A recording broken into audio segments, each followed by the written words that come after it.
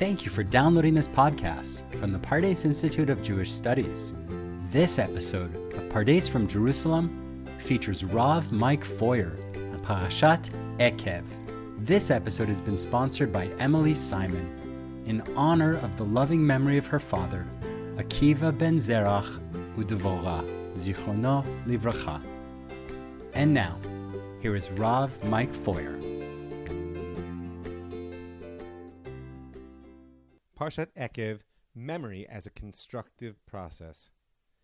You know, when I look at the book of Devarim, of Deuteronomy, I see that its primary frame in many ways is memory. I mean, just on a simple narrative level, here we are at the edge of the River Jordan in the plains of Moab, and Moshe is retelling what happened in the wilderness. In many ways, the very simple fact of this retelling is the frame for how we can best understand the relationship between Devarim and the other four books of the Torah. It's really an expression of an essential nature of truth. Here we have the four books of the Torah, which are narrative. They're telling about experience. And then we have the fifth, which is Moshe retelling that experience as a recollection, as a memory. And it poses that oh so important question of where does the truth really lie in life? In our experience or in our subsequent relationship to it through memory? Because the Mishnah Torah, as it's called, the second Torah, the repetition or Deuteronomy, is far more than a retelling in the factual sense of going over what actually happened. It's a remembering, a taking of the pieces of the past and putting them together in a way in which really is reflective of myself in the present. You know, if you look into cognitive science, you'll find that many people today relate to memory as a reconstructive process. Now that's, at least by many, seen as a negative, meaning rather than being able to access the actual past, what our memory does for us is give us a version filled with distortions and even gross inaccuracies. But others, myself included, see this property of memory as actually its greatest virtue. In my counseling work, I'm always trying to get people to tell their story. And as much as our story seems to exist in the past, I mean, after all, here we are in the present, moving toward the future, it's always important to remember, that memory doesn't exist in the past. It exists in the present. And when I ask you to tell me about the past, what's happening is you're basically telling a story of your own life events, but it's one that's guided, framed, and even driven by who you are in the present. In essence, our memory is telling a story of the past, which hopefully constructs a present identity that is motivated and enabled to get me to the future. Now, on the personal level, that's a dynamic that I look to for building a healthy identity. Because, like I said, if I can tell a story of my past, integrating all of its pieces, and by the way, forgetting some, we'll come to that, in a way which leaves me sort of self-empowered in the present to engage the future with real agency. And that's really what we call a healthy, integrated identity. I'm able to live my story, past, present, and as it unfolds, in the future. On the scale of collective memory, beyond the individual, when we as Jews return to memories, we do it all the time together, through the calendar, through communal experience of life cycles, through our collective reading and rereading of our own story. I mean, in fact, we do it in public on purpose. You know, the beauty is, if on the personal level, we call this sort of healthy identity, this dynamic between who I am now, how I tell my story of the past, and the way in which that positions me for the future, right? On the larger level, the collective memory level, this is actually recursion. If you're familiar, I don't want to overwhelm anybody with mathematical or scientific terms, but if you're familiar, Hamevin Yavin, those who understand will appreciate that collective memory is really its recursive property. And that makes our shared recollection of experiences, remember, experiences which none of us individually had, standing at Sinai, coming out of Egypt, walking through the wilderness, it makes that shared recollection of experiences which none of us individually have a sketch, like a beautiful tree down through time and across culture. That may be too abstract. So I just want you to hold this. Memory is a primary frame for Devarim, because by posing Moshe's revisitation of the past against the four books which seem to unfold a present, it not only offers us that true tension in truth itself about whether it lies in my experience or my subsequent memories of it, it gives us an opportunity to really seize on memory as a tool for construction. And our Parsha offers a few choice opportunities to see just how memory functions in that constructive sense, both morally and practically, beyond what my narrative philosophical musings may lead us. The first one shows up in the 8th chapter of Devarim, Deuteronomy, lines 2 through 5. It, of course, begins with Zecharte et kol haderech asher holecha Hashem Elohecha. Remember the long way that God has made you travel in the wilderness for these past 40 years. Don't forget, there's Moshe with all the survivors of the generation of the wilderness, and he's telling them what just went down over the last 40 years. And he explains this wasn't for naught. Leman anotcha lenasotcha, right? God has done this. Whatever you may have heard about a punishment for a generation that had to fade away, for you who are standing here today and will remember this forever, he's done it to test you through these hardships to learn what's in your hearts. Whether you keep the commandments, and he gave you specifically the manna in the desert, which is a discussion that deserves its own attention. But for now, that manna was meant to teach you that man does not live on bread alone, but rather basically on what God says. Your clothes didn't wear out, says Moshe, nor did your feet swell. I'm telling you what happened to you, notice, and bear in mind that the Lord your God disciplines you just as a man disciplines his son. Now, this is a statement spoken by Moshe to the generation of the wilderness, but seeing as it's embedded in our primary text, it's a memory given to all of us for all time. I mean, after all, who doesn't need to know and constantly remember that man doesn't live on bread alone? Furthermore, there's a very important relationship model posited here, one that depends on a certain function of memory. It says, bear in mind that the Lord your God disciplines you just as a man disciplines his son. Now, it's true that phrase, bear in mind, is v'yadata im levavcha, literally, know with your heart. And there's a huge exploration to be made in the relationship between memory and knowledge. But on the simple sense, bearing something in mind requires that I recall it, that I remember it continually. This is the way in which memory isn't just a visiting of the past in the present. It's not even just a telling a story of the past that allows me to be who I want to be in the present. It's a using of the past to cultivate present consciousness. Bear this in mind. Remember in order that you know now.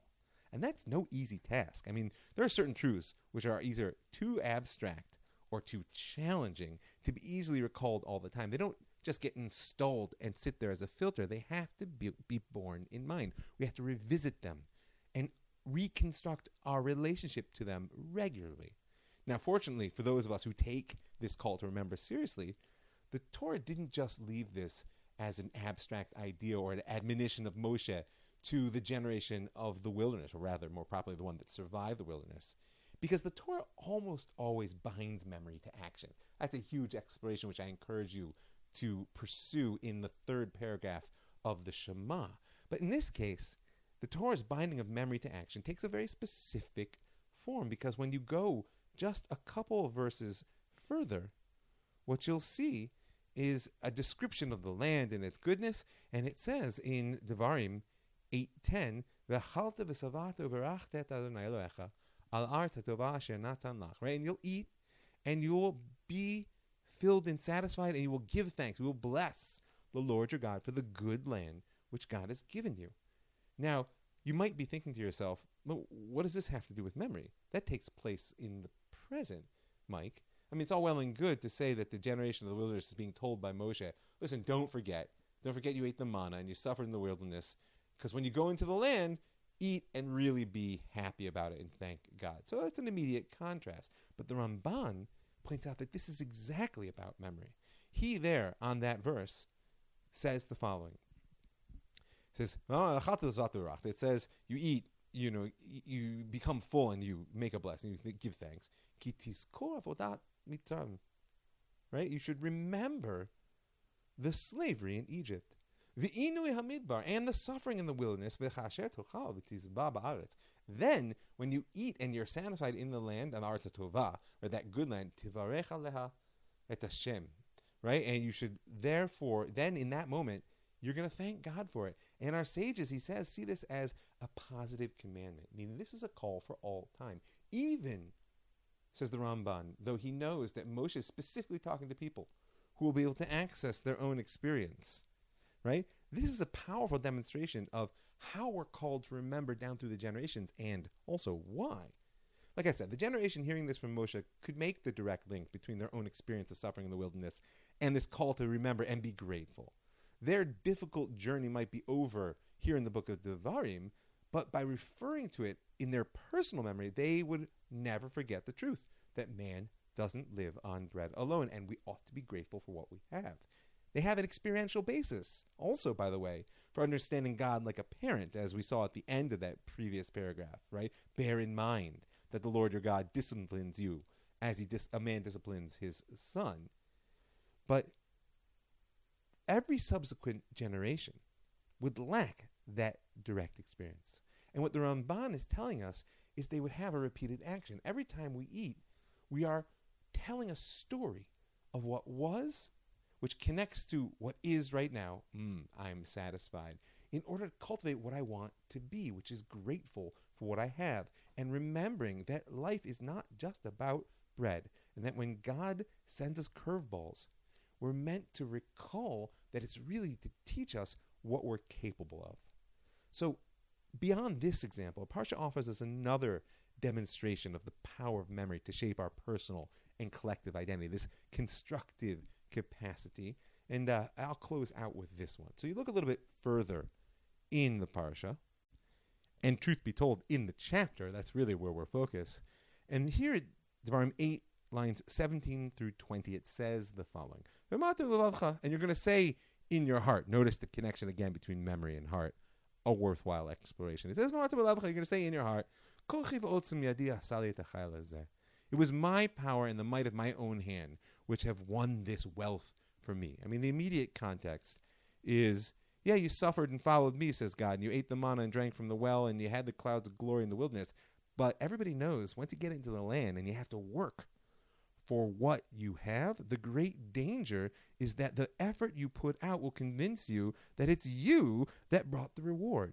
And this, by the way, is a fundamental moral challenge. It's the challenge of power. Kochi ve'otzim yadi asali et ha'chayil hazeh. It was my power and the might of my own hand which brought this wealth, which is often our experience, no matter what our theology may say. In many ways, I'm going to go out on a limb and say this is the original sin of Zionism, which didn't just have this on experience. I mean, incredible what the Zionist movement built with its own hands, but philosophically was founded in many ways by the rejection of God's agency and the seizing of full agency for humanity.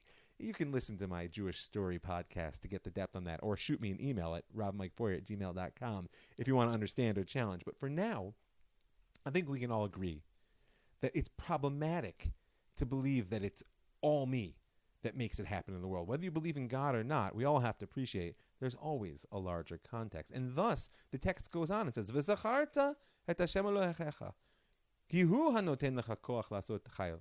You should remember the Lord your God. God is the one who gave you this strength, the power to get this wealth. Now, there's two things here. First of all, of course, is the reappearance of our notion of memory. And this is obviously not a question of check the box. Do you remember that it was God who brought you into Egypt? Because every time I act, every time I take agency, which is not just a fundamental aspect of human experience, but is the reason Am Yisrael was brought out of the wilderness into the land. Moshe is giving them this speech in order to frame a transition in their very role in the universe. They're no longer the passive riders on the clouds of glory, eaters of manna, drinkers of the well. They're about to become the active builders of the land and hopefully constructors of Torah. And in order to do that, they have to use the power and the might of their own hands. But they have to appreciate while doing it that there's a danger. Remember God. And not just once as a check the box. Yeah, God brought us into this land, but all the time. It's another case of bearing in mind. Right? Remember as a frame of consciousness and not just as a point of information. It's really memory as a call to consciousness. And what's particularly powerful for me, and I'll end on this note, is that it's followed by a warning of what happens if we forget. Because it says there, "Vayayim shachot tishkach et Hashem Elohecha." Right? And if you do forget the Lord your God, oy vavoy, right? Bowing down to other gods and serving them, and of course here, worshiping the power of your own hand, I warn you that you shall surely perish. Now, it's worth it to me to note that this is not just a zero sum. Either believe everything comes from God or be an idol worshiper. Notice in the text, what you're specifically remembering is not that God gave you your wealth. It's that God gave you the power to make wealth, that you're a partner in creation. And to be a proper partner in creation, you have to have a memory. You have to hear this call to consciousness, and you have to avoid forgetting, because forgetting on that level is to fall to the level of the idolatrous nations, right? It says, like the nations that the Lord will cause to perish before you, so shall you perish because you didn't heed the Lord. A wonderfully biblical phrase. You know, this warning about forgetting always strikes me as a bit resonant with George Santayana's famous warning. Those who cannot remember the past are condemned to repeat it. And it's an important lesson as someone who spends most of his time, frankly, trying to tell the story of the Jewish past. I appreciate it. But, you know, the reality is there's a more hopeful way in which we could phrase it, and it really belongs to our own organic voice in the Holy Baal Shem Tov, master of Chassidut. He puts a little bit more positive spin on the power of memory to redeem. And I think we could do worse than closing with his words. Says the Holy Baal Shem Tov, as it is with an individual, so it is with humanity as a whole. Exile flows from forgetting, and redemption from memory. And he says the words of a wise man's mouth find favor. That's a quote from Kohelet. And may I be so blessed that these words find favor in your eyes, and you appreciate the power of memory as a constructive capacity. Shabbat Shalom. Thank you again for downloading this podcast, a production of the Pardes Institute of Jewish Studies. If you liked what you just heard, please give us a 5-star review wherever you download your podcast today. Be sure to follow us on Spotify for the latest episode of Pardes from Jerusalem, or by visiting elmad.pardes.org. Tune in next week as Rabbi Michael Hatton discusses Parashat Re'eh. Thanks for listening.